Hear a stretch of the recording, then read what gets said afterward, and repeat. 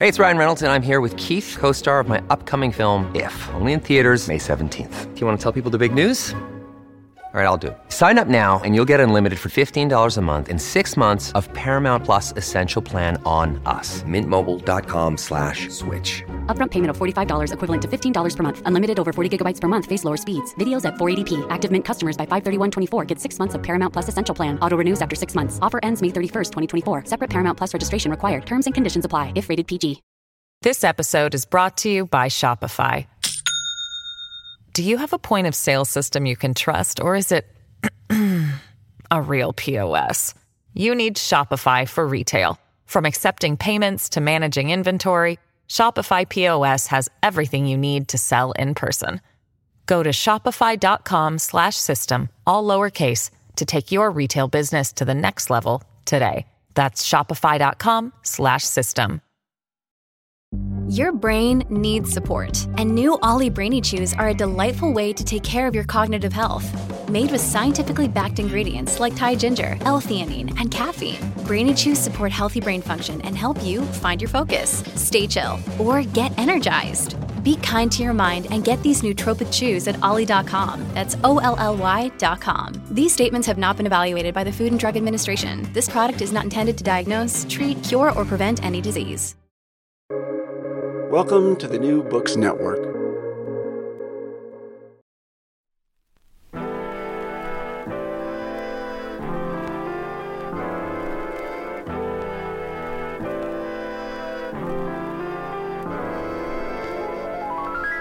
From Cited Media, this is Darts and Letters. I'm Gordon Caddick.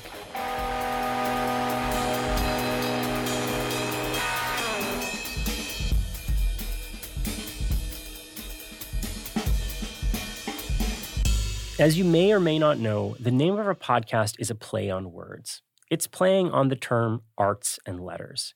That's kind of a catch-all term for the cultured intellectual types and the worlds that they inhabit.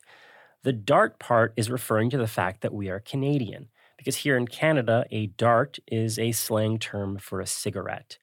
So we are kind of doing a send-up of the world of arts and letters. Still, despite our gentle jokes, we read an awful lot of books for this show.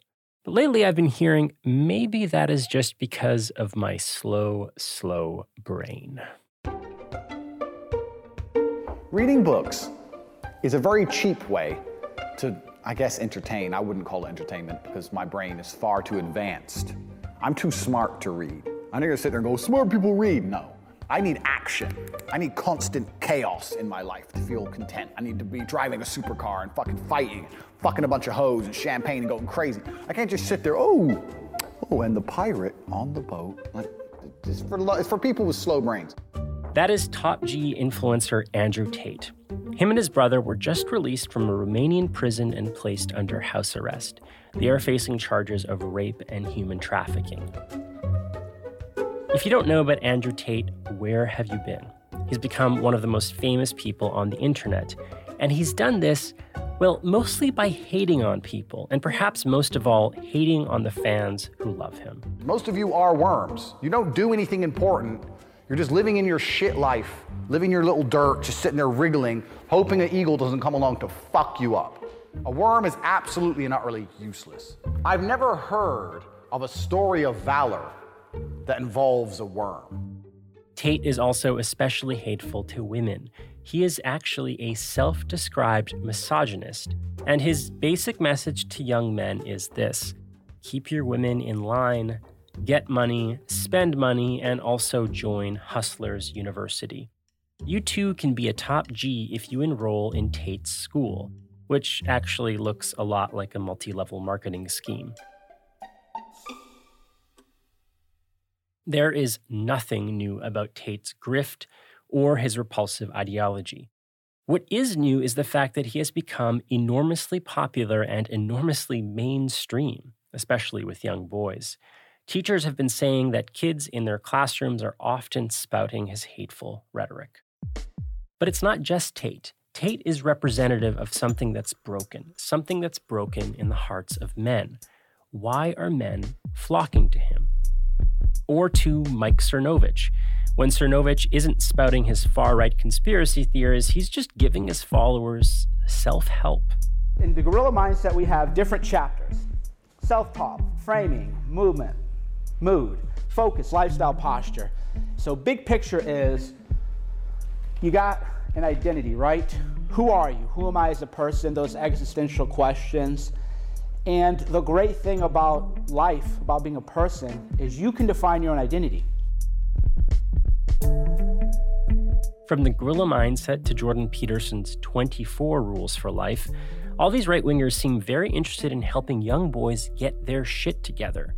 And these boys seem to be responding. Are you in an unmanageable position now, though, as far as, responding to people? I can't, I try to respond to people, but I can't. It's not possible. No, it's not possible. And it's too bad, because people are writing me very heartfelt, long letters telling me, their experiences with the authoritarian left, or the way they've been, cornered in one way or another, or how starting to clean up the room changed their life. That's quite fun, because it's something I always tell people to do instead of going out and protesting.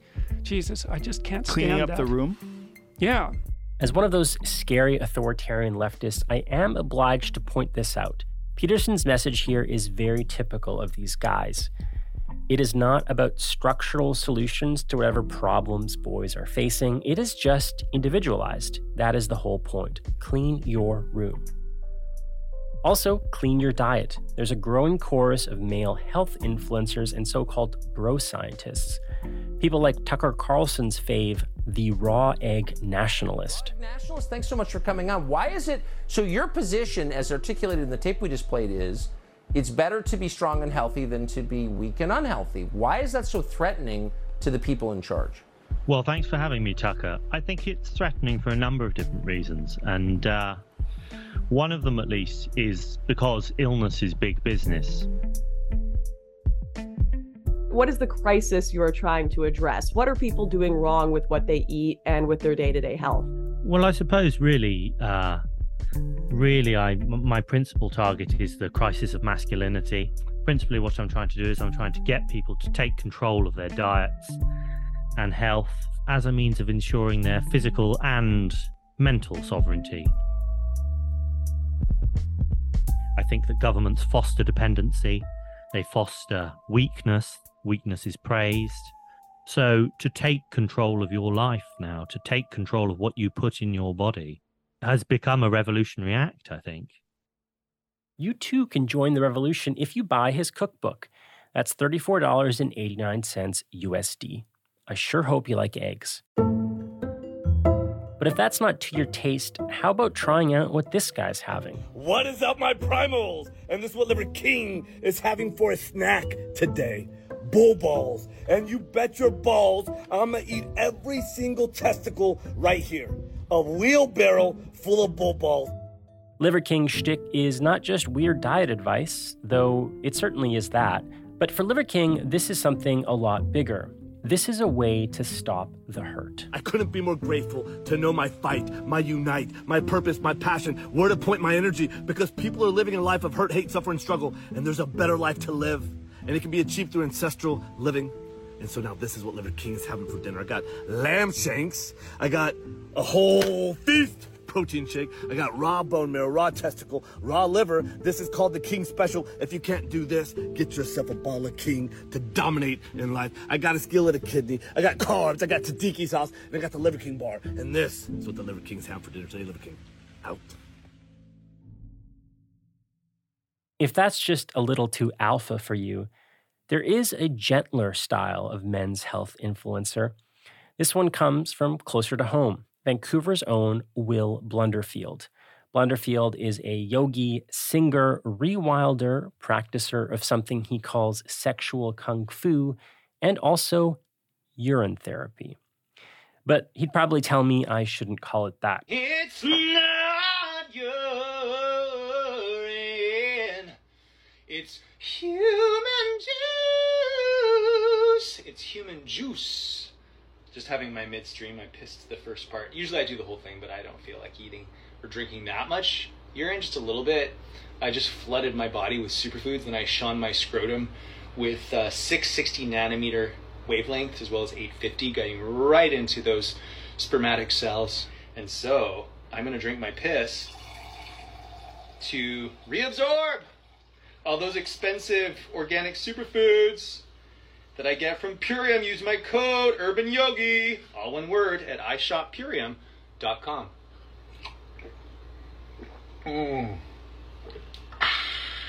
Masculinity is just getting weirder and weirder and weirder online.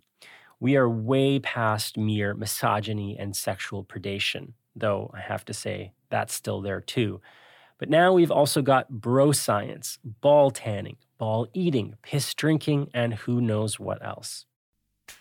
If you're not man enough for that, you can just buy their supplements. Today on Darts and Letters, we try to make sense of the new manosphere. I should tell you before I get going, though, if you are looking for outright condemnation, you're not going to hear it.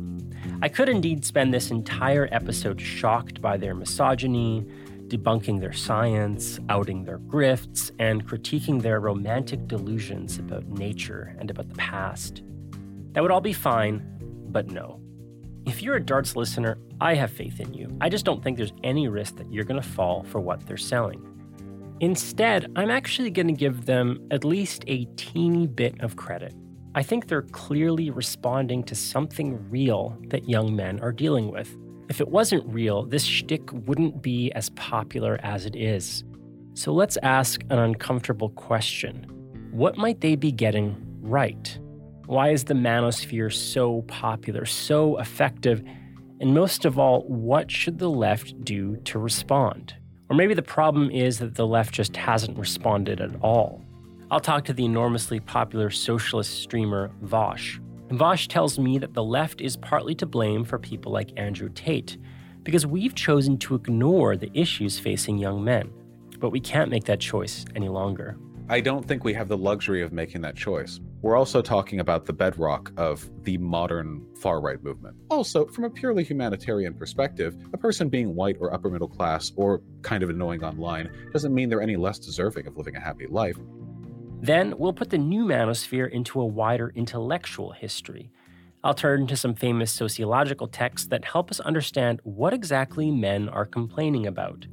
One of the books we'll read, sorry, Andrew Tate, but we will read David Reisman's The Lonely Crowd. I will discuss this blockbuster from the 1950s with Columbia journalism professor and New Yorker staff writer Nicholas Lehman. Conformity is the big negative word for the classic sort of mainstream 1950s liberal. If the typical American becomes a lifelong employee in a suit and tie, you're already in trouble because that's not what America is. That's a national crisis. That economy is gone. And so we have new sociological theories and new masculine anxieties. What is a man to do? Lehman takes us on an intellectual and cultural history of male angst. But first, Annie Kelly from the podcast QAnon Anonymous. Annie's been tracking this whole world in their fantastic new miniseries. It's called Man Clan. All that and more, so stay tuned, my primals, and we'll teach you the secret to the Alpha Darts grind set. Spoiler alert, it is mostly just reading books.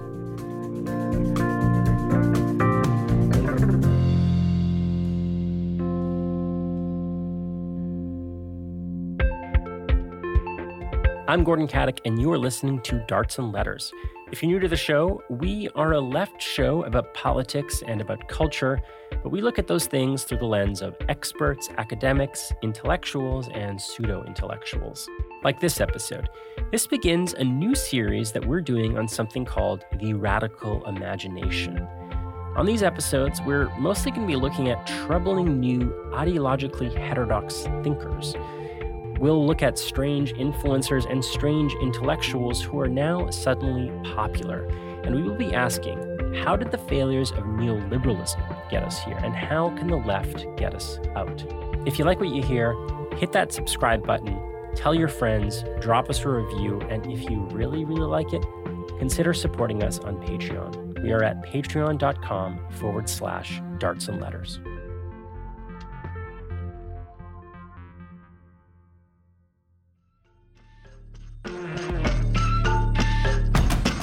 Man, the for, retainer of semen and lifter of weights. He is wild, hairy, dominant, breathing into his balls and bonding with his bros. And more than anything, he charges you monthly for his content. That was the introduction to Man Clan, produced by Annie Kelly and Julian Field. Man Clan is a fantastic new miniseries from the podcast QAnon Anonymous. If you don't know, that podcast looks at the internet, the far right, and conspiracy culture. I called up Annie Kelly to help me understand these new male influencers. Turns out that before all this, she actually studied the early manosphere when she was a PhD student. She looked at the pickup artist and the Gamergate types. In those early days, the manosphere was really forming their political program. That program came to be known as the Red Pill. But now Annie tells me things have gotten a lot more inventive. The way that the manosphere has moved to the influencer model is it really feels like it's had a creative flourishing in lots of ways, because before these places were always so community-based. They were on forums or blogs, often with comment sections and things like that. So there was a kind of real social strictness, I think, in how you could express yourself. And in my work, I sort of found like lots of ways that people would kind of play with this kind of quite oppressive understanding of masculinity, even as, you know, they reasserted it in lots of ways. But I think one thing that's been really interesting about the influencer model is you've seen, as you say, this kind of embracing of, I guess, more new age, I would say kind of traditionally feminine ideas. The ideas and themes that they're picking up on and evolving for their audience often come from like quite feminine spaces and kind of new age health and nutrition. I think like at its core, and the way I see a lot of these folks, is like they really are responding to the disempowering nature of modernity and industrial capitalism. Like when they talk about men being like stunted or disempowered or like disconnected, isolated, like all of this is true, right? So it's like they actually are responding to something that's happening to them structurally. But as you do a really good job in the podcast, whenever that comes up, you make really clear that when they're offered the opportunity to then reach for that structural explanation, which is staring them right in the face, they never take it, right? It's always individualized. So why do you think they never take it? Is it just because like we're leftists, so that's what we look for and they just can't see it? Or do they like really want to avoid it? I think in a weird way, it kind of comes back to the whole model of these influencers, which is that ultimately if they start pointing to structural problems, it remains somewhat out of their audience's control. Right. Yeah. Whereas kind of self-improvement, you are just simply not an alpha, simply not alpha enough. It means that the problem is something that the audience member can fix simply by watching more videos, by consuming more content. And, you know, some of the things, I think some of the cleverer influencers actually will point out this model to their audience even as they're selling it. Do you know? So I think some of them who are, you know, a bit younger, a bit more au fait with kind of like ironic kind of play with their audiences will often say, you know, you're not doing self-improvement right now. You're just watching a video of mine. You're making me rich. So it's like this kind of play, this kind of ironic teasing their audience. Right. Oh, they hate their audience. Yeah. I feel like that's part of their appeal because their audience hates themselves, right? I mean, maybe I'm psychoanalyzing too much here, but like some of these Tate videos where he's just like so objectionably like mean to his like most ardent followers it strikes me as something I could never enjoy, but people seem to. Yeah, I think people respect it as honest, do you know? It encourages that parasocial relationship because if you think about your very closest friends, they're not nice to you all the time, right? They kind of actually bust your balls a bit and like take the piss out of you. And I think that is something insidious that lots of these influencers have figured out. They don't actually have to be nice. Some of their audiences kind of like it a bit more when they're not because it feels more real, even though it is just a strategy as we're talking about. What makes this such a potent space at this particular like historical juncture? Is it purely a sort of social media phenomenon? Are there some underlying structural things that are mounting at this particular moment? It's probably a combination of a bunch of things. What is your what's the show's prevailing theory as to why this is so popular suddenly? Yeah, I mean, it's a question that I obviously think about a lot. I've got an answer, but I think it's still quite fluid. Generally, I'd kind of try to point to the things outside the internet because it's really easy just to point at the internet and say it's fucked everything up, do you know? But I sort of think, yeah, Silicon Valley venture capitalists obviously have been irresponsible with our society, but they weren't the ones who were elected to be responsible with it. So, I point to, I think, things particularly for young people, which have been proven, I think, historically to create, even before the internet existed, to kind of create a demand for, I guess, more radical politics. So, yeah, things like economic depression, economic crashes, rising cost of living, depression, apathy about the future. All of these things, I think, are also really important in terms of creating a market, in terms of creating a desire for this kind of content. The precarity that young people face, I feel like that's such an overriding element of this, where it's like these influencers are telling you like how you need to take care of yourself because no one else will do it. And like, that's true. Like no one else is taking care of these young people. So I think the really kind of vicious dog-eat-dog world they reflect, it's sort of like the id or whatever, but it is kind of the world that we live in. Yeah, I think that's really true. And I should add an important caveat, because of course, whenever you say this, somebody will say, well, actually the people who are drawn to these social spaces, to these influencers, tend to be the least economically precarious groups. And I think that is important to point out. But economic anxiety doesn't actually straightforwardly mean you are poor or you are in poverty.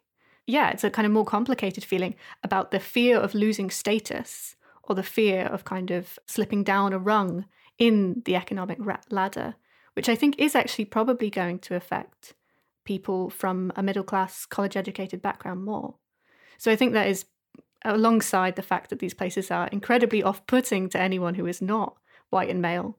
I think that does tend to be why they are drawn to, I guess, not just manosphere politics, but radical right politics. The kind of dashed expectations that's just as potent. I think that's its point is really well taken. So how do we talk to them and maybe de-radicalize them, or maybe if that's not doable or if that's too difficult, stop other people from that may have sympathies from going down this kind of rabbit hole? Because when we discussed earlier offline, you told me something that I've been thinking about ever since, or you said, well, the people that I've met that left the manosphere are mostly communists. Yeah. And that has left me with such optimism. Like, tell me more about that. Yeah. So I guess, particularly when I was writing very high profile pieces about the alt-right and stuff, that drew me a huge amount of attention. Much of it very bad, much of it pretty ugly. But one thing that it did give me, which I am really grateful for, was I think more attention from people who were either in the manosphere or the alt-right or exiting those spaces. And I think were curious, were flattered, were intrigued by the fact that an academic was looking at these spaces and struck up conversation with me. There's two data points which I really want to be very clear. This was not a scientifically gathered sample. This was literally just the people who DM'd me on Twitter. So you can't draw any conclusions from it. But yes, nearly all the people who had exited those spaces, I would say, had swung very far left, if not outright communist, socialist, or I guess in America they call them Bernie bros.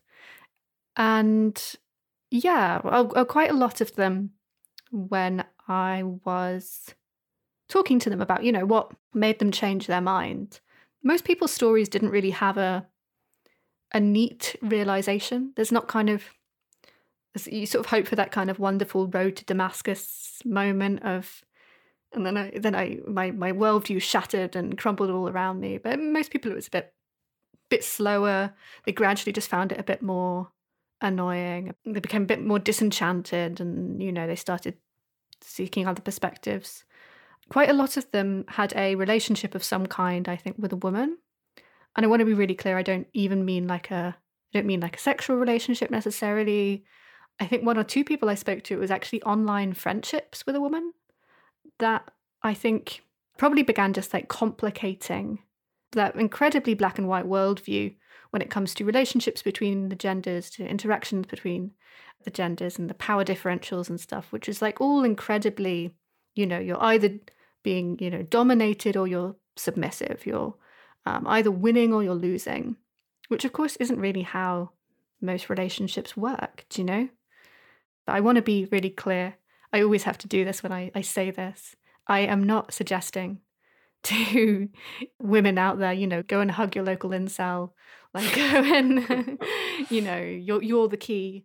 I think it's much more complicated than that. But I think the research that has been borne out on these kind of de-radicalization journeys is that it often does take a relationship with somebody who cares about them, male, female, anybody, do you know? But yeah, no, I mean, I brought up the how many of them would turn communist thing, because you said, does the left need to be doing more?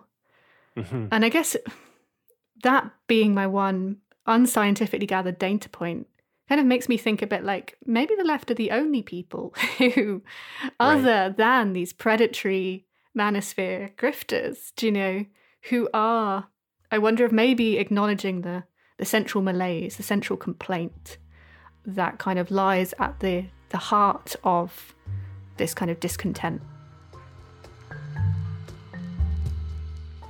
That was Annie Kelly of the podcast QAnon Anonymous. You can check out their series Man Clan at patreon.com/QAnon Anonymous. The first episode is free and I will link it in the show notes. Annie and I talked for much longer, but there was just so much in this episode we couldn't fit it all in. So if you want to hear more, if you want to learn about how Man Clan came about and what they've found so far, I highly suggest you check out the full conversation. We will post it on the Darts and Letters YouTube channel, and again, I will link it in the show notes.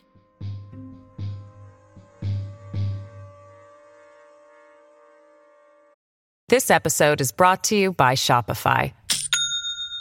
Do you have a point of sale system you can trust, or is it a real POS? You need Shopify for retail. From accepting payments to managing inventory, Shopify POS has everything you need to sell in person.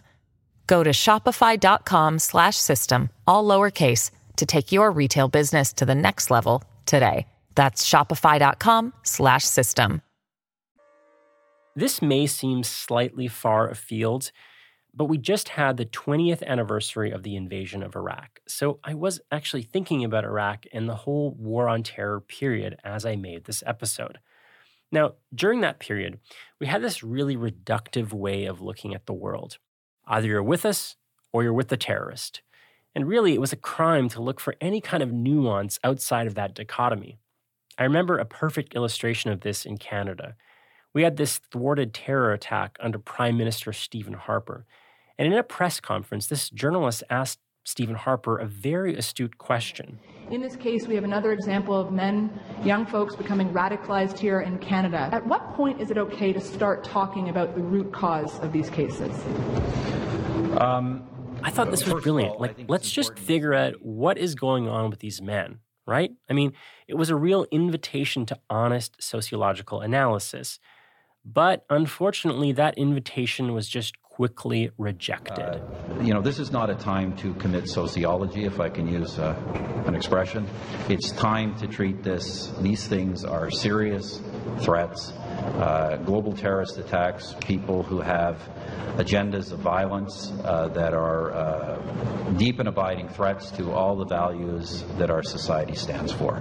Stephen Harper's answer was widely mocked. That expression, to commit sociology, it became a kind of academic joke. There's even a sociology blog called Commit Sociology. And sociologists wrote withering blogs and op-eds. So rightly, I think, sociologists held their ground. They said, yes, in fact, we are going to commit sociology, even for the most detestable people. And I think this is actually just like a wider position for people who oppose the war on terror. When I debated this with my friends, I said, listen, I'm not excusing terrorists, but I do think we need to understand the root causes of their violence. So back to Andrew Tate and the new manosphere. There is one prominent socialist who has been asking these kinds of questions. He's been asking, what are the root causes of their popularity? I'm talking about Vaush, the mega-famous socialist streamer. On a bunch of his streams, he has been talking about male loneliness, meaninglessness, malaise, mental illness, and economic precarity. And he's been saying it's time for some critical introspection on the left. What have we actually done to address their issues? Not much, he says. He says we've been doing just the opposite. Here's just one tweet, an example of what Vaush really objects to. Quote, men don't fall down the alt-right MRA pipeline because the left isn't doing good enough. They choose, that's in all caps, to subscribe to fascist ideology because they have an investment in maintaining their position in the social hierarchy. So, just so we're clear on the new rules, you can commit sociology to understand terrorists, but not teenage suburbanites. Those boys made their choice to stay on top of the social hierarchy. I called up Vaush to learn more about how we got these new rules and why we should break them. People like thinking of bad people as being sort of fundamentally, intrinsically, cosmically bad in ways that are sort of non-replaceable or transferable. We've had this conversation when it comes to Islamic terrorism, for example. ISIS rose as a response to instability that we produced in the Middle East through our behavior. And of course, this isn't a coincidence or an accident. This is because people are actually a lot more likely to join far-right terrorist groups if they have nothing to lose and if their family's been blown up by a U.S. drone strike. It makes sense if you think about it for any length of time. Obviously, I don't think your average manosphere incel over here in the West is like Boko Haram or Al-Qaeda or ISIS or anything else, though there are similarities in the way in which they're recruited, a feeling of dispossession, of masculine entitlement to a kind of heroic story that they feel they're no longer a part of, a feeling that they've been emasculated by another institution or that some kind of sexual or gender narrative has been taken from them, you know, like their right to a woman or to an idyllic life in a loving family. And they respond to that with very radical and very ineffective solutions. And we need to know what's causing it in order to deal with it. Total parallels, even like the sociological configurations of little cells of men kind of reminds me of like pickup artists, right? I mean, they kind of function in a similar way as these like terror cells did. But I don't know if I'm like misremembering this time or like looking at it with rose-colored glasses, but I seem to remember all of the lefty sociologists like really holding their ground and saying like, you know, understanding the causes isn't forgiving it.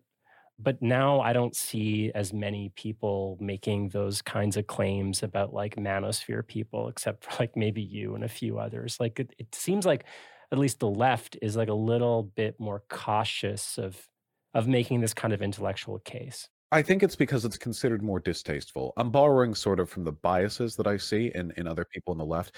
I've seen a lot of people on the left. They're very willing to extend, I would say, an abstract hand of charitability, of reform, of understanding, of reconciliation to people who have done some really bad stuff. We take a look at ISIS, you know, and I don't think we have sympathy for ISIS, but I think there's like okay, well, you're a victim of Western imperialism, of these campaigns, your family has been killed. I do not agree with what you have done, but I understand, you know, and there's something intellectual about that. You feel smarter than, say, the US federal government. But we're less likely to extend that kind of charitability to people who engage in relatively petty and much more personal kinds of harm against us. For example, I don't think most people would be willing to think of that as a guy they meet at a party who's callous and sexist towards them.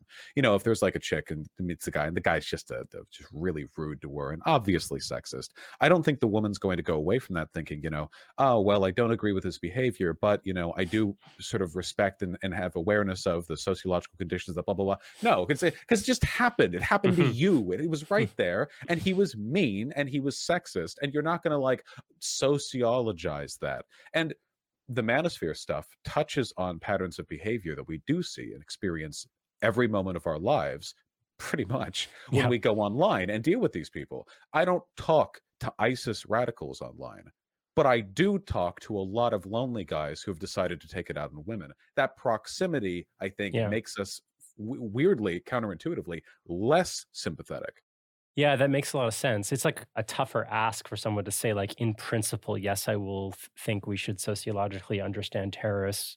And like, yes, I think you should be like affording all of this extraordinary sympathy to people that are like sexist to you, especially when they show like no sympathy towards other people around them, poor and marginalized and racialized communities, to say like, afford them the kind of humanity that they're not affording other people. That's the tough ask, right? It's also a matter of perceived triviality, of course. Western imperialism, bombs, drones, those are big deals, you know? Yeah. Hundreds of billions spent on war. But for a lot of these guys, they're just virgins and mad about it. Yeah. Now, I want to be clear, by the way. Obviously, when we're talking about what motivates people to their behavior, this is like a descriptive undertaking.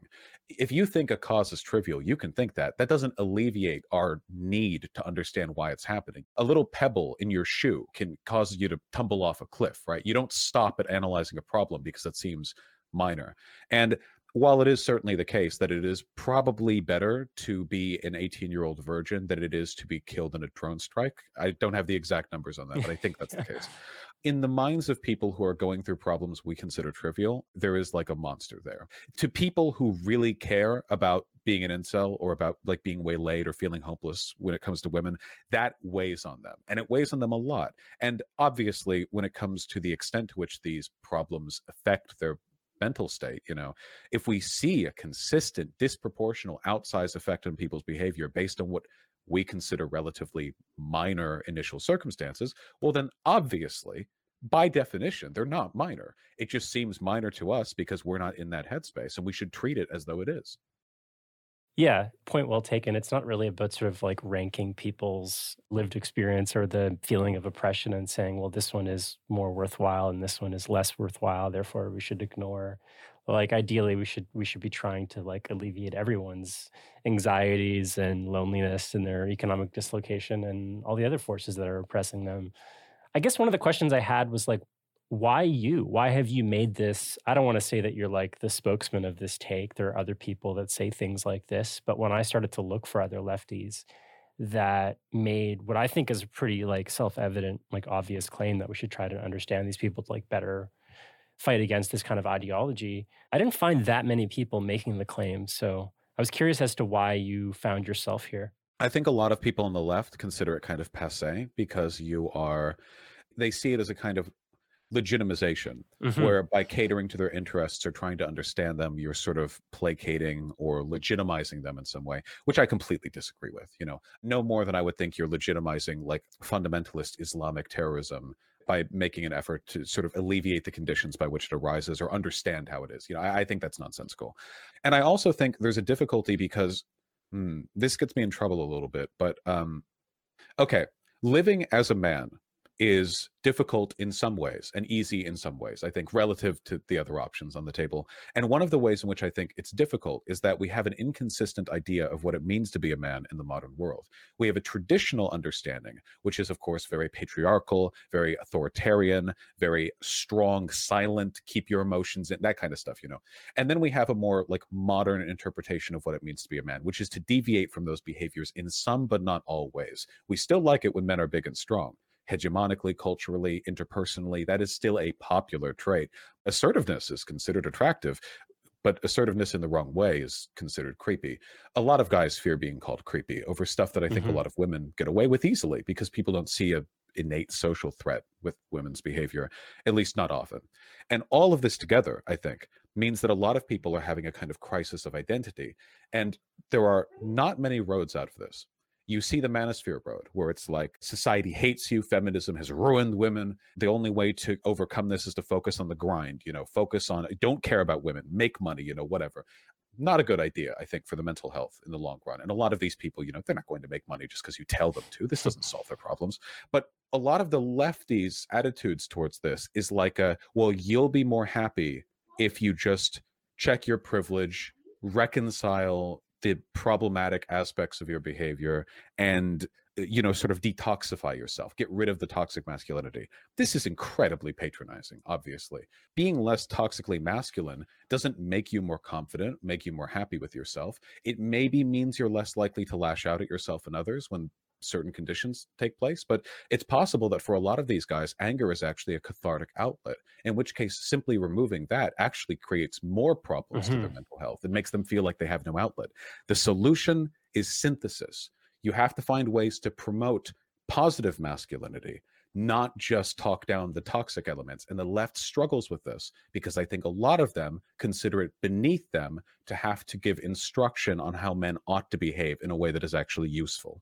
What exactly does that look like for a left? Like, how do we sort of speak to these issues without like ceding any kind of ideological ground and sticking to the principles? Because we're not talking here about like abandoning feminism or anything like that. We're just talking about like speaking to a people before they go down the rabbit hole of like far right manosphere bros. The main thing I think you need is to teach confidence and self-reliance in ways that are actually positive. And the thing that's difficult about teaching confidence, this is pickup artistry fundamentally.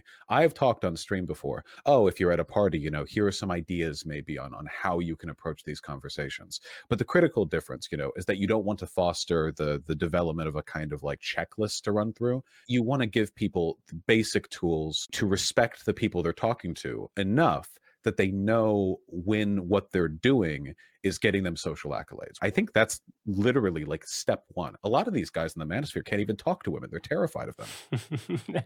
That is so true. That is so true. One of the questions I had in seeing some of your takes is like, can this be veering a little too far into left bashing? And I say that because in this episode that I'm producing, we also are talking to folks with QAnon Anonymous who are doing this series on the Man Clan. And I talked to Annie Kelly and I sort of said, what should the left do? And she's like, yeah, that's all a good point. But, when she was doing her PhD talking to all these like far right manosphere people, every time she ran into somebody who had left the movement, they were essentially a socialist. And they had a story about someone on the left talking to them. And so she came to the conclusion, I actually think we are actually doing a little bit, maybe not enough, but we're doing stuff. I don't think there's a total absence from the left in terms of responding to it. I think that there are 2 points to this. I think one of them is that there is on the left an assumption that the only way to get these guys out of the position that they're in is to move them over to another radical ideology to fill the same hole in their chest that the manosphere stuff did. Socialism is a wonderful thing. I believe in it. But I know a lot of people use radical ideologies as a way of giving themselves a drive and a purpose, to distinguish themselves from others, to give them a sense of identity. This isn't necessarily bad, but it's also not the same as fixing the initial problems. It's just giving them a different set of tools to cope with them. I think that this is useful in tandem with other things. I think, personally, that people will gravitate towards positive ideologies if they start with a healthy mindset. If, on a fundamental level, you give them the tools to engage appropriately with their social setting, I think they're more likely to make those positive decisions. And I notice a lot of young people who get into socialism and do it out of a kind of contrarianism. Whatever, we all start somewhere. But that's not the reason why people get into the manosphere stuff. It's not to be contrarian. It's because there's a deep underlying anxiety about them and their relationship with women. And I think that specifically needs to be targeted, not just through here's another thing that can give your life meaning, but through these ideas should be, at the face of it, they should be ridiculous. To you, you should see this and you should think, this does not work for me. This is a ridiculous set of solutions because I have this. And the this I want them to have is confidence, is social skills.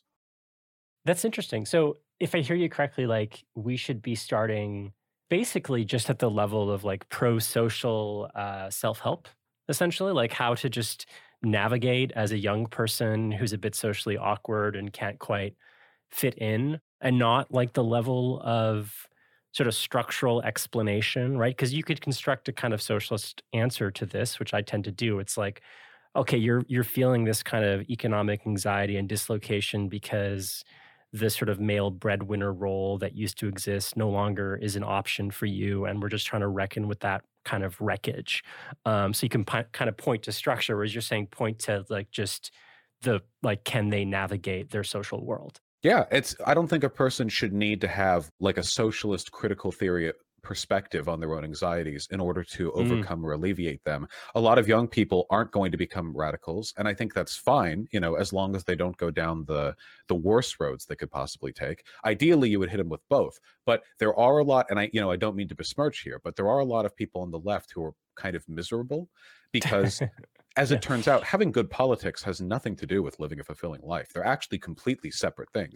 Jordan Peterson got famous, right? I mean, with his self-help stuff, which was laden, of course, with conservative propaganda, but at its face, it was about self-help. And understanding from a critical perspective why you feel the way you do is not the same as not feeling that way. I think it's better to say to this person, here's how you alleviate your anxiety, than to say, this is why you're feeling that way. Not only because most people aren't that introspective to begin with. It takes time, I think, in education for many to get to that point, but also because that feeling is the core of their response, not their lack of an understanding of it. I see your point. I think one of the tensions, this has came up for me every single time I talk to other lefties about self-help. The kind of stock answer is that I'm not really sure there's a way to do it in a pro-social way because it has like an individuating aspect where, like, even in this conversation, we're talking about like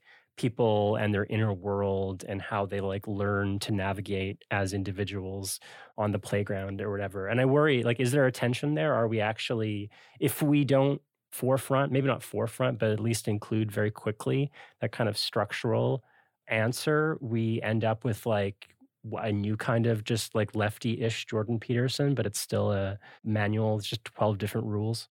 I disagree with the idea that self-help is very individualized. I actually think this is a really negative leftist tendency. The idea that, well, different things work differently for everyone. That's not true.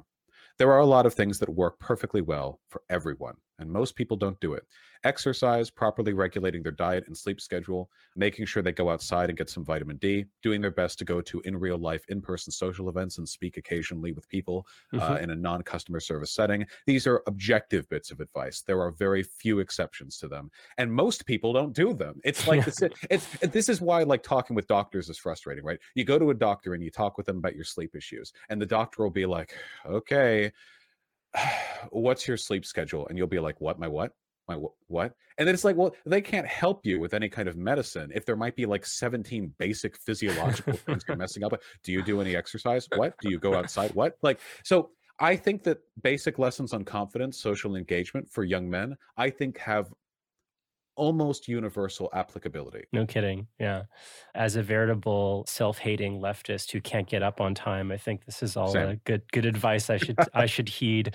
I wanted to go back to kind of like the left responsibility and maybe make like a bit of a finer point on that. Like, who in particular is responsible? And I have in mind especially like seeing some women respond to the feed, and obviously like people that are essentially like denying their existence or are like rank sexists.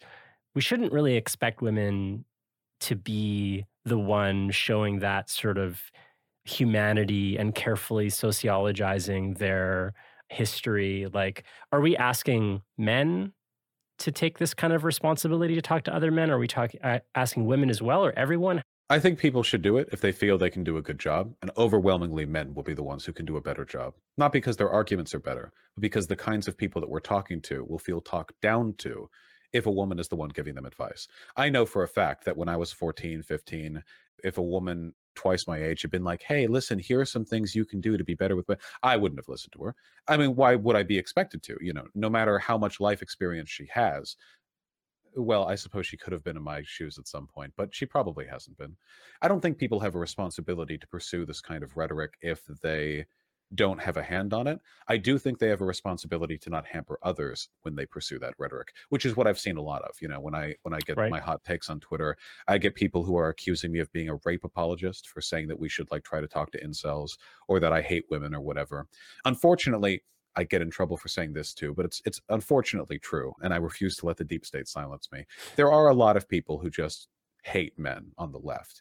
That hate is not very socially consequential in the long term. It's certainly not an institutional force like patriarchy, white supremacy, whatever else, but it exists and it clouds people's judgment. Men are, after all, very annoying. If you've ever been on Grindr, and I have, and if you've dated men, and I have, you would know that. They're quite a hassle to deal with. And interpersonal experiences with men, particularly for victims of sexual assault by men, I think often have a predisposition towards wariness towards them. I don't think that's wrong. I don't think that's unjustifiable. I do think that making political decisions based off of that bias, however, can really hamper an effort to address a serious social problem. Last question, Vash. I wonder, is there a risk that someone is listening to me or is listening to you and is saying, like, are we being just like a little too easy on these men, or why are we fixating on these men when a lot of them like deny the humanity of other less privileged people? Why harp on, the oppressed young boys, most of which are probably middle class or upper middle class, and at the end of the day, even though they're kind of weird now and it's kind of acting out in pathological ways, they'll be fine. So is this really our hill to die on? I don't think we have the luxury of making that choice. Leaving aside the fact that they're people and they deserve to live happy, fulfilling lives, even if that means some effort has to be expended on them. We're also talking about the bedrock of like the modern far-right movement. Andrew Tate went from having essentially no prominence to having a galactic, like, international leader of the right level of prominence entirely by being a misogynist. That is insane. People can bemoan the unfairness of having to take this group of people seriously if they want, but that doesn't change the descriptive fact that if we don't, there will continue to be problems, potentially severe ones, after all. Sexually frustrated, identity waylaid young men are, after all, the bedrock of fascism in almost every country where fascist movements have developed. But for two, also, from a purely humanitarian perspective, a person being white or upper middle class or kind of annoying online doesn't mean they're any less deserving of living a happy life, especially if the way in which they could live a happy life would be to make them less annoying online. They're potentially valuable allies. They're people who deserve to have a good life. And I do feel for a lot of them. Not all of them are Andrew Tate Sims. A lot of these people are just really sad and have no hope that their life will turn out the way that, say, their parents did. They look at their father, and they see their father presumably married and had kids, and they live in a house, a lot of them, especially if they are middle or upper middle class, and they realize that due to changing economic circumstances and social circumstances, they may never have the privilege of getting to live the life that is supposed to be the template, archetypal American dream. And people can go in a lot of different directions after that one. The right has been carving a path for them. They've been carving a slip and slide that they have been, greasing the wheels of. This is a well-manufactured road. And you can bemoan the triviality of a 14-year-old's concerns all you want, but if that's the road that was built for them, I think we have an obligation to build them a better one.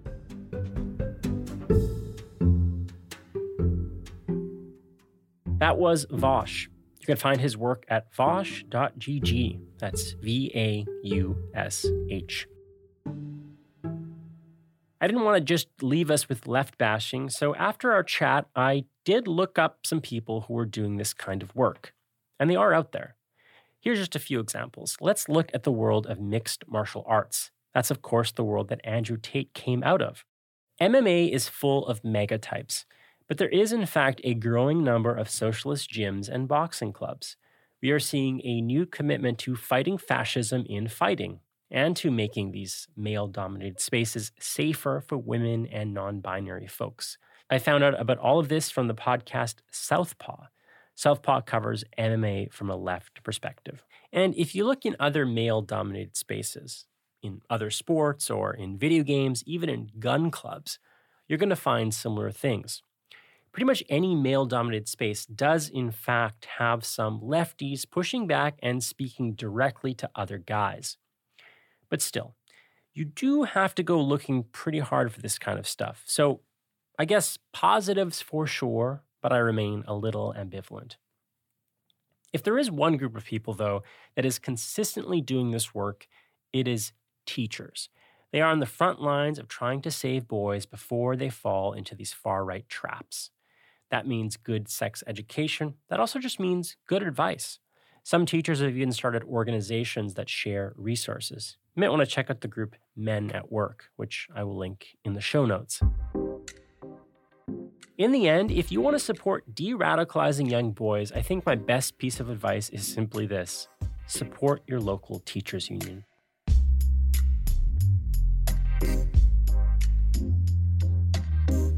I want to take a minute to tell you about one of my favorite journalists and social critics, the late, great Barbara Ehrenreich. Her most famous book is Nickel and Dimed, and that book is about trying to survive on the poverty line. Ehrenreich is also a titan of feminist organizing, especially in healthcare. Annie Kelly from QAnon Anonymous clued me into one of her lesser-known books. It's called The Hearts of Men. The Hearts of Men came out in 1983.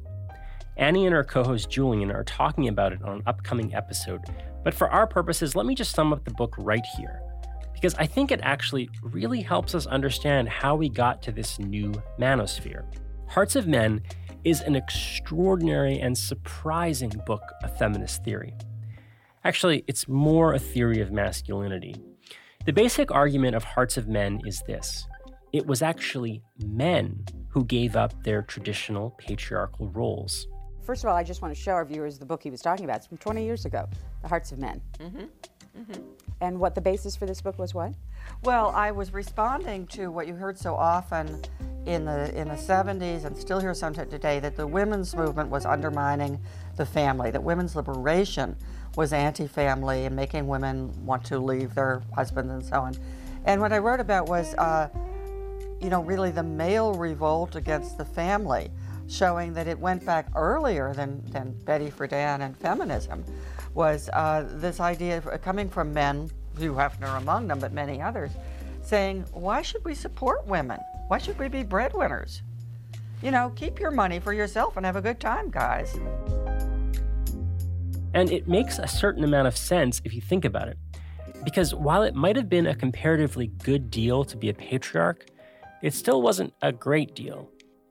Ehrenreich has a kind of ambivalent sympathy for this male revolt. Because you have to remember, the stultifying life of straight-laced, stiff upper lip, work till you drop 1950s America is just not something we want to celebrate. But at the same time, the male rebellion was not channeled into some healthy new idea of gender. If there was a king of their rebellion, it was Hugh Hefner of Playboy. Playboy was not just a magazine. It was an answer to post-war conformity. They offered an exciting new lifestyle. You could even go to a Playboy club and you could live out the Playboy lifestyle. It's an attempt as much as possible to kind of bring to life the concept of relaxed urban living, good food and drink, pretty girls, good entertainment. Ehrenreich says that this was basically a program for male rebellion. And the program was simply this: work, make a lot of money, spend it on yourself. Not the boring life of a 2-car garage, wife and kids in the suburbs. Later on, the economics change, and that breadwinning role isn't even feasible for most men. So men can't return to the 2-car garage in the suburbs, even if they wanted to.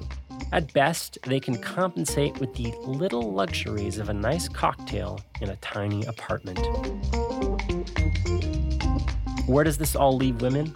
Out in the lurch.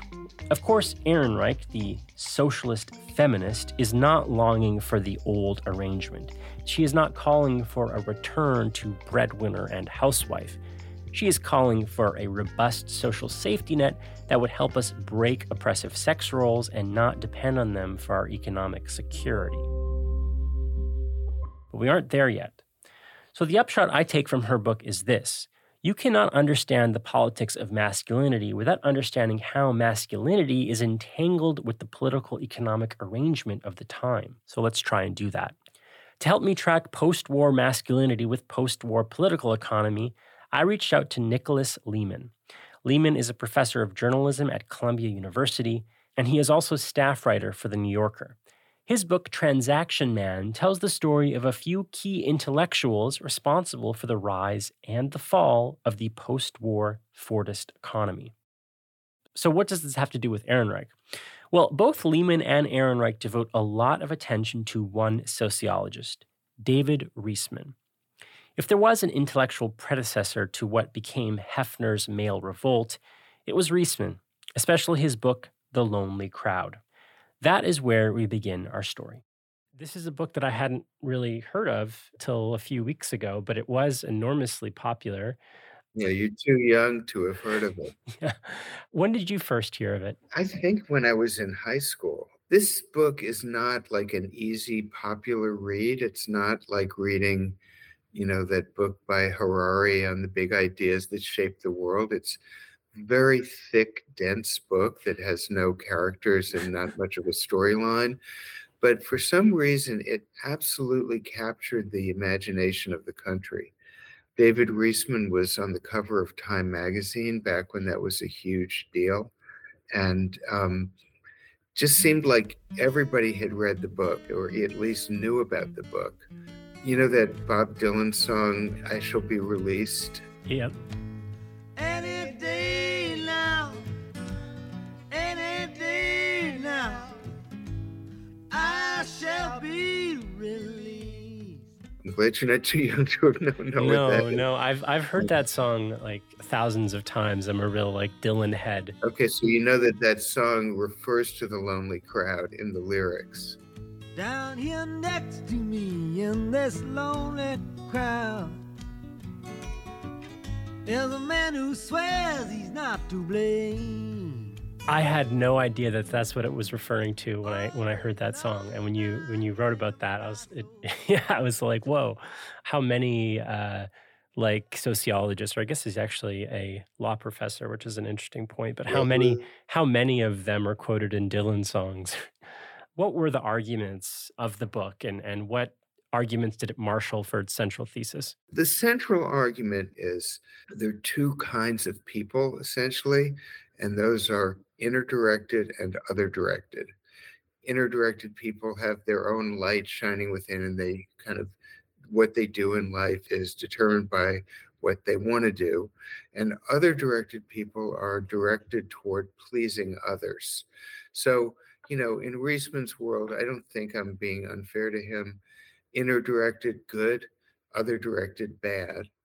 And his main argument was that the United States, our national character, had really shifted from being primarily inner-directed to primarily other-directed. And this was an alarming thing that he was calling our attention to. So these people, these outer-directed folks, well, this is sort of like a fear of conformity. Yes, conformity is the big negative word for the classic sort of mainstream 1950s liberal, including Reisman. That's what people felt was the sort of sickness at the core of American society and the problem that had to be overcome. And this is basically a problem of what now looks a little quaint, but it's a problem of affluence, right? Like post-war Fordist, the social compact, the big corporations that afforded people their economic stability, but also was kind of creatively stifling. Is that fundamentally what's being responded to here? Yeah, I mean, I would say another useful cultural reference is Mad Men, which I assume you've seen. The guy who did Mad Men clearly has read, there's a whole shelf of these books. Some of them are fiction, some of them are nonfiction, some are journalism, some are social science. But they're all kind of in the same, fear of conformity lane. The movies, too, The Man in the Gray Flannel Suit, which looks like a Porto Mad Men. You don't expect to be with the Foundation forever, do you? Well, of course not, but you've got to admit it's an absolutely safe spot. All right, then. What about this? We sell Grandma's house and this house, too, and we get us a nice house in a nice neighborhood. Look, honey, don't you understand? I'm sorry, Tommy. You know how I hate this house, but you don't know how much I hate it. It's ugliness. It's depression. But most of all, it's defeat. Don't you feel that at all? Well, it's not exactly a palace. It's a graveyard, Tommy. A graveyard of everything we used to talk about. Yeah, and that was based on a novel by the same name, by a writer named Sloan Wilson. What I'd say are two, big items on the list. One is the rise of the corporation as, at the time, a kind of lifetime employer for a lot of both white-collar and blue-collar Americans. I should say white male white collar and blue collar Americans, but a lot of those kinds of people. It felt really new, this phenomenon of somebody who would, say, go to college and then, or go to high school and then sign on with US Steel or Procter and Gamble or IBM or General Motors. And then it was assumed they'd just stay with that company for their whole life. They'd have a sort of de facto tenure. They might be moved around a lot and relocated by the corporation. The corporation was kind of the center of their life. They would stay until they retired at age 65, and then they'd get a gold watch. That was a fairly new or quite new phenomenon in American life as a sort of typical middle-class experience. And it seemed, I'd say, probably great to a lot of people who actually worked for these corporations, which is why they did it. But it seemed alarming to somebody like David Reisman. So that's number one. And number two is the growth of the suburbs. Suburbs were around for, depending on how you define it, since commuter trains were invented in the early 20th century. But there was this, tremendous mass movement to the suburbs after the Second World War, partly because of the GI Bill. That was seen as alarming, and the two sort of went together. This is what you get in William White's book, The Organization Man, from a few years after The Lonely Crowd, but very influenced by The Lonely Crowd, is kind of the modal American, the typical American, was now a family living in the suburbs with a bunch of kids. This is the baby boom era. Housewife at home, husband puts on his suit, hat, briefcase, and goes on a commuter train or drives to his corporate employer downtown and then comes home at the end of the day. As you say, clearly not a vision that was universally accessible. But for people that had this kind of problem of affluence, it is kind of quaint to look back now in a period of tremendous economic precarity and to realize that the like overriding intellectual and cultural anxiety was about how oppressive having, a two-car garage in the suburbs was. In a secure job. Yeah, and a secure job with secure tenure. Like, wow. I think at this point, a lot of us would sign up for that. Another sort of touchstone in this is a film that you bring up in your article. One of my favorites, the Billy Wilder film, The Apartment. Oh, yeah. What a great film. I work on the 19th floor. Ordinary Policy Department, Premium Accounting Division, Section W, Desk number 861. My name is C.C. Baxter, C for Calvin, C for Clifford, however most people call me Bud. I've been with Consolidated for 3 years and 10 months, and my take-home pay is $94.70 a week. Famous for like the opening scenes where you see them walking through like endless rows of those desks with the fluorescent lights. It looks like, okay, you're just living as a corporate drone, but then he'll do whatever he can possibly do to sort of climb his way up the corporate ladder, even if it means basically renting out his apartment at no cost and then sleeping on the street while his bosses cheat on their wives. Fantastic film. I very often stay on at the office and work for an extra hour or two, especially when the weather is bad. It's not that I'm overly ambitious, it's just a way of killing time until it's all right for me to go home. You see, I have this little problem with my apartment. And in the film, it's sort of embedded in the film that all the guys are probably probably living in the suburbs. Yes. So the wife and family are off somewhere and they can sort of do whatever they want with young unmarried women in the office, much of which would today be viewed as assault, and nobody was any the wiser for it. It's a big question, but why do you think, if this sort of anxiety over conformity was an overriding fascination of intellectual and cultural elites, what made it so? Why did this happen? Why was this the big preoccupation? Does the name Frederick Jackson Turner mean anything to you? Is a historian or something? Yeah, so he was, a historian of the American West. Mm-hmm. And his heyday was late 19th, early 20th century. He taught at University of Wisconsin, then Harvard. His famous contribution was the so-called frontier thesis. And all of his work has been just wildly revised and discredited by later historians. But his idea was that if you wanted to really understand America, you had to understand the open frontier was where the American character was formed, right? So anybody could just pick up and go out to the frontier and establish a homestead. And then in 1890, he noticed that the US Census was no longer tracking where the frontier was because there wasn't an unoccupied frontier. And he famously predicted this will usher in a big change in the American character. So he was incredibly, incredibly influential. Just as a tiny example, John F. Kennedy called his administration the New Frontier. That's explicitly a reference to Frederick Jackson Turner and this idea that we had to somehow do something to reestablish the frontier because that was the heart of the American character. So what could we do in the modern age? And Kennedy was running as essentially the antithesis of the other directed corporate conformist drone. That was his sort of brand in 1960, right?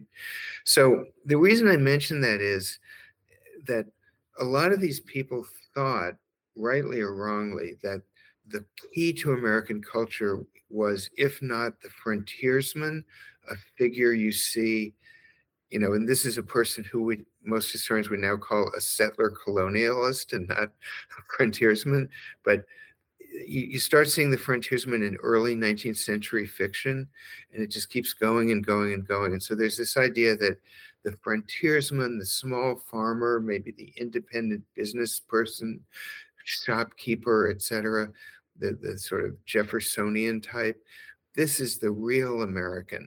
And all of this is like myth, but it was a very powerful myth that really took hold of people. So if the typical American becomes an employee, a lifelong employee in a suit and tie and a briefcase and a fedora of a very large organization in a giant office like the apartment, you're already in trouble in this view, because that's not what America is. That's a national crisis. And so that, I think, caused the alarm. And people a generation older than me, my parents' generation, they often talk to me about, you weren't an adult then, and there really was a lot of conformity, at least among kind of middle-class white people, and there was a lot of intolerance for anything expressive, anything different. Everybody was supposed to be the same. Ethnicity, race, all those things weren't respected. So there was something going on there. Do you think that there was anything to the case? I mean, yes, kind of quaint that their issue is an issue of affluence, but to your point, a time of extreme repressiveness and a real stifling culture. What better indictment of capitalism if at the height of its powers for a certain class of people, even them were dissatisfied by it? I mean, yes, I'm sure there was something there, and every social order has its flaws, and I'm sure. Now, Daniel Bell, another sociologist or sort of self-appointed sociologist, because he started out as a journalist, a little younger generation than Reisman, but a great analyst of American society. He wrote a wonderful book some years later, making kind of the opposite argument of what you were saying. It's called The Cultural Contradictions of Capitalism. And he said, basically, capitalism, there's this term creative destruction that Joseph Schumpeter invented. And that's the core of capitalism. It destroys communities. It doesn't build excessive community kind of ethos. It breaks things apart. It doesn't put things together. There have been many different capitalisms through American history that were dominant. So I'd say this was a critique. Reisman and his group's critique was a critique of a kind of capitalism that existed at that time that doesn't exist anymore. What kind of was destroyed in the 1970s and 80s, and that's a whole other story. A kind of capitalism that fundamentally was an unstable consensus, an unstable social compact that was constantly under attacks. It looked stabler than it really was. Absolutely. So I want to ask you about the manosphere and the men's rights movement. I know it's sort of a circuitous route that we're taking, but I came across this book also in another book called The Hearts of Men by Barbara Ehrenreich. Right. And Ehrenreich, very interestingly, also begins her book at The Lonely Crowd and basically argues that even though Reisman was in pretext was like he was using non-gendered language. This is about people, not necessarily men. She makes a pretty convincing case that this is like coded gendered language, that men are who she's talking about, and men are essentially feeling emasculated, and all of the traits of outer directedness at that time were coded as feminine, and all of the traits of inner directedness, like the yeoman farmer, the frontiersman that you mentioned earlier, are coded as masculine. So the Lonely Crowd is really a crisis of emasculation that men at that time revolted from and liberated themselves from. What do you make of that case, and how did Reisman deal with questions of gender? He didn't explicitly in that book, which is by far his best known book. You know, at the end of his long life, he became a pretty active anti-feminist. So I suppose in some ways that supports Barbara Ehrenreich. And his last sort of public act that he was well known for was opposing, he testified as a witness, and this would have been in the 1980s, I guess, for Virginia Military Institute when they were being sued to admit women. And he was defending, that they should be men only. So I find her analysis persuasive, and I do think there's something in his mind sort of feminized or unmanned about the idea of being the outer directed person. Mm-hmm. In The Organization Man, which is 1958, and that's a journalistic work that's about a specific place, Park Forest, Illinois, a new suburb of Chicago. As I reread that, there is this sort of tone of, one of the alarming things is the men go off on the commuter train to Chicago, and then the whole town is women, women, and more women. Women run it, women control everything. And there's some sort of unacknowledged sense that there's something not quite right about that. And in these imaginary good old days of the frontiersman and the farmer, and, the man would kind of be around because the workplace was the home, and he could sort of assert authority. And in terms of the manosphere, which I do not know that much about, it's, just visually, the visual signs and signifiers are, you're not going to find me in a suit and tie, with carrying a briefcase. It's all like displaying secondary sexual characteristics, tattoos, wife beater shirts. It's kind of not looking the part of the other directed person. Mm-hmm. So maybe that's a connection. I think you hit it. It sounds like you're describing some of these folks, even if you don't know them. Like there's a guy named Liver King who essentially doesn't wear a shirt, wears like furs, eats testicles, and like uber masculine, pumped full of steroids, but an imagined kind of past of virile masculinity. So I wanted to end on what is a bookend really to The Lonely Crowd. I mean, you draw an analogy with Putnam's Bowling Alone, Robert Putnam, another enormously influential and successful, and perhaps surprisingly so, because it's a dense book of statistics, basically. But for people who don't know, just kind of a brief encapsulation. I mean, what was Bowling Alone, and what kind of influence did it have? His argument is that there was a time, roughly speaking, when Putnam himself was growing up, which was during this 1950s period of other directedness, when there was a much richer community life. He called it Bowling Alone because he came across a statistic about falling membership in bowling leagues. And then he got a bunch of other statistics, falling membership in parent-teacher associations, Kiwanis, veterans organizations, all those kinds of things that you have a picture of people doing on Wednesday nights in towns all over America. And he said, all this stuff is just kind of disappearing, and that's alarming. So he was almost exactly the opposite of Reisman's concern, but his concern caught on just as much as Reisman's concern. Because the way I would put it is we were well into the neoliberal era, and so there was a different set of problems. That corporate world had been dismantled.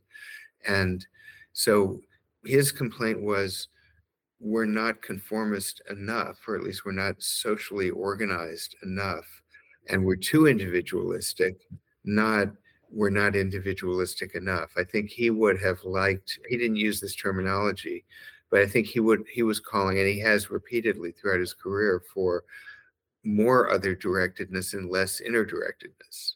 What's kind of the general take? I mean, is he right? Is he wrong? Or the other take I've seen is sort of like, well, he's right, but for the wrong reasons, or he doesn't quite have the sort of structural explanation for the breakdown of sociality and social capital that he's looking at. What's your take generally on the book and the article? I'm a long-running, respectful Putnam skeptic. Humans are social animals, and they form groups, and they're fundamentally not individualistic. So if you see a decline in social activity, you're just looking in the wrong place. So my overall thought would be, it's not like these forms of social organization that he highlighted in Bowling Alone haven't declined, but I think they've declined and been replaced by other things. And he just wasn't looking in the right places. And the obvious thing is they're meeting online, which they are. Now, Putnam and Putnam followers would say, yeah, but they're not meeting face to face, and they're not in the same community, and they're not forming social capital, which he feels is essential as a sort of geographically located thing. For me, it seems like a book that is like more right for the wrong reasons. It's hard to, I mean, maybe this is just me projecting, but it's hard to deny the level of like atomization and loneliness that people are feeling. And I think that like in a recent article in Jacobin, it was entitled From Bowling Alone to Posting Alone. And I think it does help explain a lot of the way that these like young isolated men are being kind of finding new sociality, I guess, online in the manosphere. Maybe they're not alone, but if there is like a crisis of atomization or isolation for some people, or maybe it's, that it's just sort of being placated by social media, but would there be a way to rebuild a healthy sociality? Like if we have Putnamite concerns, do we necessarily have to accept the Putnamite prescriptions or long for the world of David Reisman?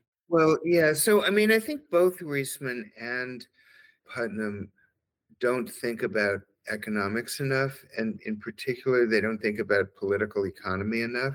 Now, that's definitely not the case with Barbara Ehrenreich. But my argument, and my last book called Transaction Man, which is a kind of play on Organization Man, tries to argue this, that the social phenomena that Reisman was witnessing, and William White, who wrote The Organization Man, was one that had been created by the interaction between economic forces, government policy, and economic institutions like big corporations. And the world that Putnam was alarmed by, ditto, was deeply shaped by these same interactions going in a different direction. So he wrote a very moving book about the small town in Ohio, Putnam did, where he had grown up, and revisiting it and seeing, this picture of deterioration. But, this is the same area where a lot of jobs got shipped overseas because of, globalization and free trade. And he just doesn't credit those kinds of things. And so he doesn't tend to propose, and neither did Reisman, government policy, particularly economic policy and sort of regulatory and tax policy, as solutions to the problem. Which leads me back to close here on the manosphere and the men's rights sort of folks that we're seeing online more and more. They similarly, even though structural explanations are often like hitting them in the face, or you think, a slight push could lead you towards realizing them, they eschew that reality over and over and over and over again. And I wonder if we just need to kind of mention it. Like your crisis of masculinity is the crisis of 40 years of economic policy or longer that has destroyed your notions of masculinity, and you're trying to deal with the wreckage psychologically, but maybe try structurally. Yeah, it's always hard to do that in politics. Yeah. Because culture is much more visible to people than, economics, especially kind of B2B economics, if you will, business to business, antitrust policy, regulatory policy, industrial policy. These are not things that people see. They see when the plant left and went to China, but they also see, the men you're talking about see sort of cultural feminism everywhere that they look, and that's kind of in their face in a way that economic arrangements aren't so much.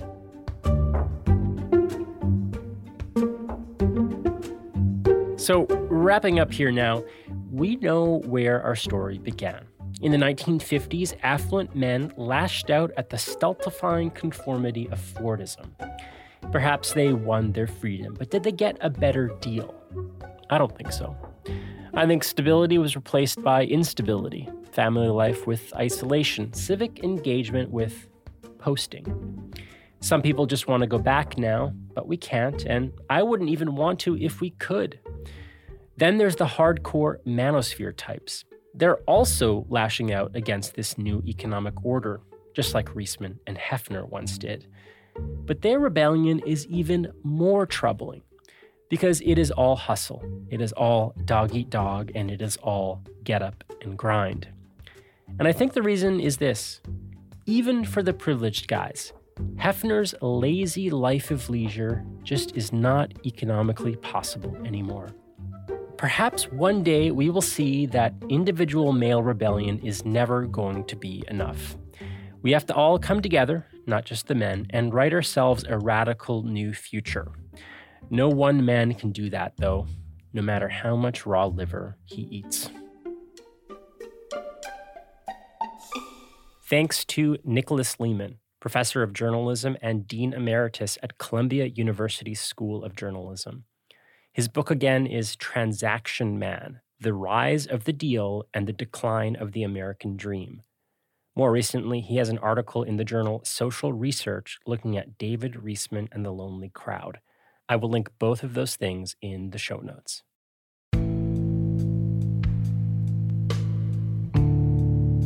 And that's it for this week's episode of Darts and Letters. If you like what you heard, support us on Patreon. You can find us at patreon.com/darts and letters.